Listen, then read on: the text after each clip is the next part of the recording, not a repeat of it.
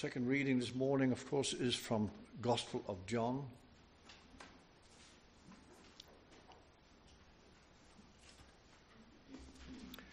We are reading chapter 13. We are reading verses 18 to 30.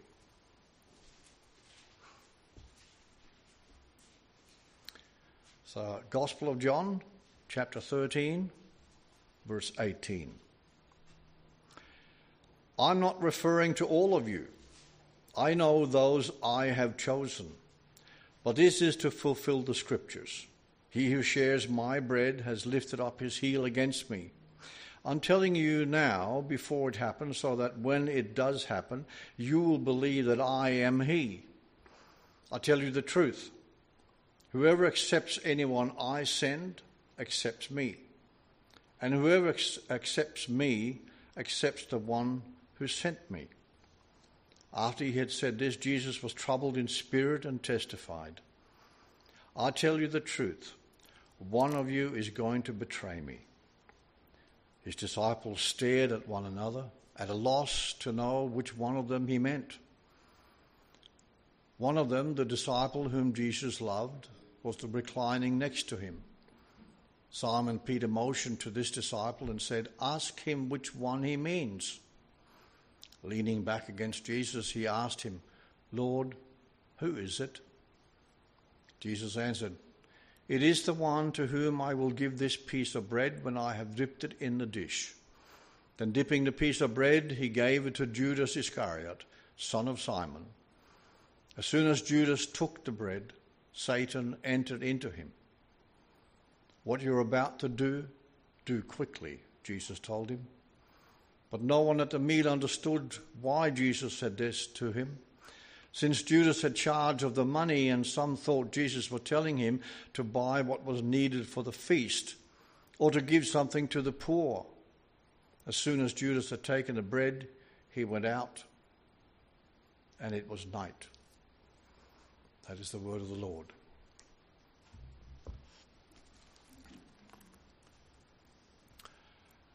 We're certainly going to look at a dreaded prophecy today. The stark truth of the coming events will start to unfold in all its clarity. We know that Jesus is spending time here, this rare and most valuable time, with those that are his own, with the exception, of course, of one. In the second half of verse 10, Jesus had told Peter, You are clean, though not every one of you. It is with this fresh in our memory that the next verse, when we start this morning, that will make some sense for us. But let us pray that we may truly gain some good, worthwhile understanding of all of what's going on and how it affects you as a person. Let us pray.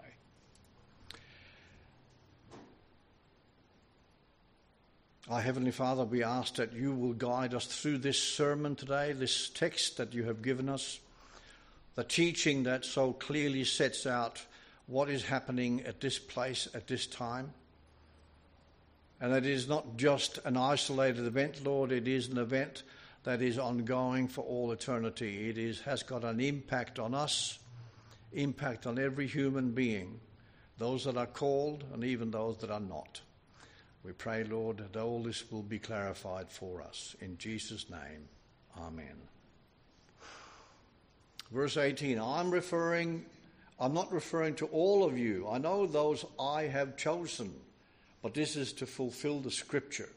He who shares my bread has lifted up his heel against me. Well, Jesus is obviously quoting here Psalm 41.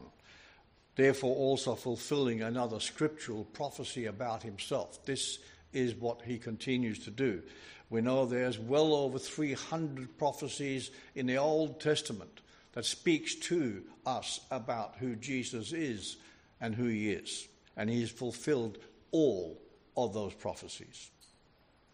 In verse 19, I'm telling you now before it happens, so that when it does happen, you will believe that I am he. Yet again, Jesus stressing the truth of him being the Messiah, him being God. I tell you the truth, he says, whoever accepts anyone I send accepts me, And anyone who accepts me also accepts the one who sent me, namely the Father. He keeps referring to this close relationship between the Father and himself, in effect repeating this continued claim that he's made that the Father and I are one, God. Well, there is a point here which is really important for you. If we were to ponder why Jesus constantly quotes Scripture, we find that it is done to strengthen the faith of the disciples. And when we read the Bible, it strengthens our faith. And it comes to understand that Scripture is unchangeable. All of it comes from God alone.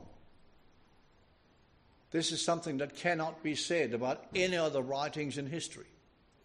No history books, nothing is unchangeable according to some, but God's word cannot be changed. As the world changes, so does the understanding of our world. People used to think that the world was flat. Well, generally speaking, that is now accepted that the world is actually a sphere, even though we still have flat earthers among us. And then it was thought that the sun was circling around the earth. But we now know for sure that we are actually circling around the sun. Whatever has been written by man will naturally also change as our understanding of the world and the creation that God gave us, as our understanding changes, because we actually have limited knowledge. But it is not so with God. God possesses all knowledge. He is omniscient as well as omnipresent. He knows all, and he is everywhere. Whatever has come from God is perfect, and that also includes the Scriptures, the Holy Bible. God's law is perfect. Jesus quotes in Matthew 5:18 in the Beatitudes, he quotes, "For I truly tell you, until heaven and earth disappears, not the smallest letter nor the least stroke of a pen will by any means disappear from the law until everything is accomplished. It will stand." Many has over the years made statements such as that there are certain books of the Bible that we should recognize as maybe the wisdom books. It's an academic understanding of the Bible. But if you really think deeply about it, it isn't just the Psalms or the Proverbs or even Job and Ecclesiastes that are the wisdom books. It is the entire Bible that is filled with wisdom. That every page of your Bible is filled with wisdom that need to be learnt and understood. That is why it is important for us to keep reading the Scriptures, reading the Bible each and every day, and not just that some people will have you believe that says to you, "I read the entire Bible and I'm done with it." That doesn't work for you. Every time you open the Bible and read a passage, even the same passage over and over again, you will glean another truth from it in addition to what you learned the last time you read that passage. That's how it is.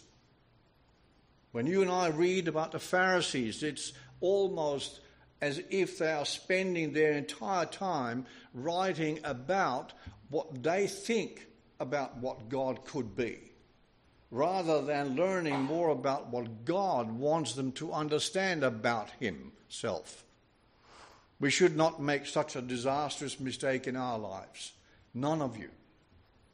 Don't make the mistake that thinks that your thoughts about God is more important than what God wants you to know.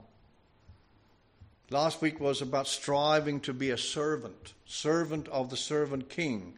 And we arrived then at the conclusion that all the apostles served the Lord God faithfully right until the day they died. So we should be able to grasp this idea that we too are, as we are also called and we are made holy in exactly the same way as the apostles were made holy and called by God. We are also to serve the Lord faithfully with our whole of life until the very last day we are here on earth. See, the call God made on you is not for 1 year or 2 years. It is a lifetime call. that will take you into eternity. Jesus has just quoted Psalm 41, and he continues in verse 21. After he had said this, Jesus was troubled in spirit and testified, I tell you the truth, one of you is going to betray me. There's two parts to this verse we just read. Jesus was troubled in spirit. What he is revealing to them and witnessing to them brings all of these things that are coming a lot closer to him. This betrayal that he speaks of is what will send him to the cross to die. His troubled spirit will only increase from here on, right up until the time we read about him in the Garden of Gethsemane, where he is praying in Luke 22. He says, and being in anguish, he prayed more earnestly, and his sweat was like drops of blood falling to the ground. And then there's a revelation, one of you is going to betray me. See, all of these disciples had walked with Jesus for 3 years. They know each other really, really well. They trust each other. They have all been asked by Jesus to walk with him. And yet, the revelation is a shock to them. Just cannot believe that one of them, one of those 12, could actually be a traitor. His disciples stared at one another at a loss to know which one of them he meant. Well, see, it's easy for you and I, post all this time, to grasp all this. But see, for the disciples, put themselves in their space. All of these things are happening one step at a time. It is being revealed to them one step at a time. And now this revelation that one of them is a traitor, it's incomprehensible to them. Having walked with Jesus for 3 years, heard everything he told them, witnessed all the miracles, seen the compassion that Jesus had for the people and the people that he interacted with, and then now, one of them is going to hand him over to be killed. One of them, the disciple whom Jesus loved, was reclining next to him. Simon Peter motioned to his disciples and said, ask him which one he means. Leaning back against Jesus, he asked him, Lord, who is it? Jesus answered, it is the one to whom I give this piece of bread. When I have dipped it in the dish, then dipping the piece of bread, he gave to Judas Iscariot, son of Simon. I'm sure we can all agree that sometimes it's difficult to come to terms with the teaching that we have in the Bible. These verses bring out things that can be hard for us, and yet it is the truth that every one of us need to understand. There's 3 things in this little passage we can take. The first is the truth of salvation. The second is the problem of discerning who is saved. And the third one is a reflection indeed on the incomprehensible patience and perseverance of Jesus Christ as he walked on earth. Well, let's start with the truth of salvation. Sinful man, each one of you, require more than a good example.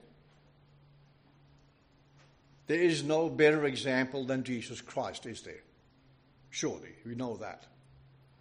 And yet so few people, having seen him, witnessed his life, his teaching, the miracles and all the things that happened, so few had believed on him. And maybe Judas, more than anyone, had lived and walked with Jesus for 3 years, had been present on the mountain when the Beatitudes were delivered, the total wisdom. He had been there when Jesus healed and when Jesus brought people back to life. He was there, but then had not believed. See, people, you need more than a good example. No man nor woman can ever be saved unless the Lord actually places a calls on them and then places the Holy Spirit in their heart to reveal the Son to them. That's the truth of salvation. It is the Holy Spirit that gives life. It is just the same way as the Holy Spirit brought Jesus to life in the first place and then resurrected him again on the third day. That is the Holy Spirit. Knowing this and understanding it is such an important matter for you in your walk with God.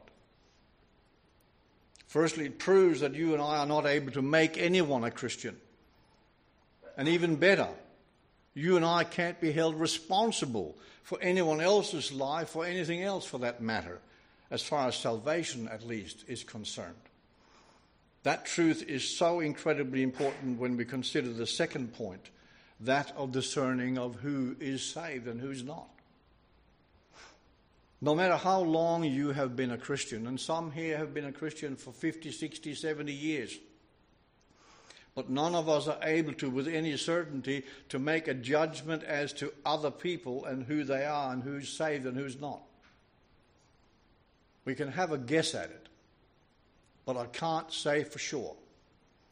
None of the disciples would have ever thought it possible that just one of them would not be a chosen by God. You can't imagine it. The 12 of them walking with Christ every day for 3 years. There would never have been a thought that none of them. All we're able to do is watch people and try to discern from their behavior as to what state they're in. But we cannot see into their hearts. Only God can do that. In Acts 15 we are told, God, who knows the heart, showed that he accepted them by giving them the Holy Spirit just as he did to us. That's the truth of it. If we read and fully comprehend that the verses in Galatians means, in 5:22, but the fruit of the Spirit is love, joy, peace, forbearance, kindness, goodness, faithfulness, gentleness, and self-control. Against such things there is no law. Yes, we try, all of us, so very hard to be all of that, but none of us ever really quite make it. Only Jesus was ever a man that actually lived that to the full extent of the teaching that we have. You and I will have bits of this and the bits of that. And we know that when we are called by God, we will be perfect like Jesus. But not just yet. That is still future for you and I. And the third point, the patience, the perseverance of Christ. This is possibly going to be what should also impact on us the most. Just consider this. Jesus walked with Judas for 3 years, knowing how this relationship was going to end. Think of it. How marvelous was the patience of Jesus, having tolerated Judas all this time, knowing that he was in charge of the money and had spent it. Not even once had there been a time when any of the other disciples could have even had a sneaking suspicion by the behavior of Jesus that something was wrong with Judas. Jesus had treated Judas with the same care, the love and compassion as he had with all the others. How close are you to such behavior? Having such patience, such perseverance with one another, with your children? In Acts 10:34, Peter confesses, I now realize how true it is that God does not show favoritism. What a God we have. In all seriousness, it takes a sinless man to live up to that. But that doesn't mean we are allowed to give up because we know we can't make it on our own. We need to get as close to this standard as we possibly can with what we have in light of what Jesus has done for you. You owe him that. He deserves that. And now we're going to come to some sad and somber ending of this passage. In verse 27, as soon as Judas took the bread, Satan entered into him. What you're about to do, do quickly, Jesus told him, but no one at the meal understood why Jesus said this to him. Since Judas had charge of the money, some thought Jesus was telling him to buy what was needed for the feast or to give something to the poor. As soon as Judas had taken the bread, he went out. The full truth had not sunk in to the disciples as yet. It has just been way too much for them to actually absorb and take it all in and understand what was happening here. They still wanted to think the best of Judas, maybe out of fear that one of them could be next. How sure are you? How much time do you spend in the scriptures to understand who Jesus is? This passage ends on a truly somber note. See, back in John 12:35, we read at the time, then Jesus told them, you are going to have the light just a little while longer, walk while you have the light, he says, before darkness overtakes you. And we remember back far enough, you go all the way back to the beginning of John, the Gospel. In chapter 1, verse 4, John says about him, in him was life, and that life was the light of all men. So when John finishes this section here now in verse 30 with the words, and it was night. Judas had walked out of the room, and it was night. It takes on a much deeper meaning than merely saying this is the end of the day and the time of the day or whatever. Yes, John speaks of a spiritual darkness, the very death of the Son of God, which is going to come about in the next 24 hours in their life. It is that close. And for us today, we can reflect on men like John Chrysostom, 3rd century, John Calvin, John Knox, and others. Those men were not the light, but they reflected the light of Jesus. This is what you are called to be, a reflection of the light. Live a life that reflects your calling, your love, and your commitment to Jesus. That's what you're called for. And we can only pray and hope. May the Lord, through his Holy Spirit that he has given you, strengthen you in your faith, guide you to live a life that honors Jesus Christ, your Savior, all the days of your life.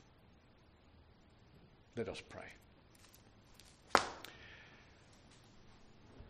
Our gracious, persevering, patient God, we thank you for this passage. We thank you for Jesus. We thank you for the teaching we receive through your word. We pray, Lord, that we will indeed listen carefully to the guiding of your Holy Spirit in our hearts. May we take all this serious. May we continue to read and come to know you.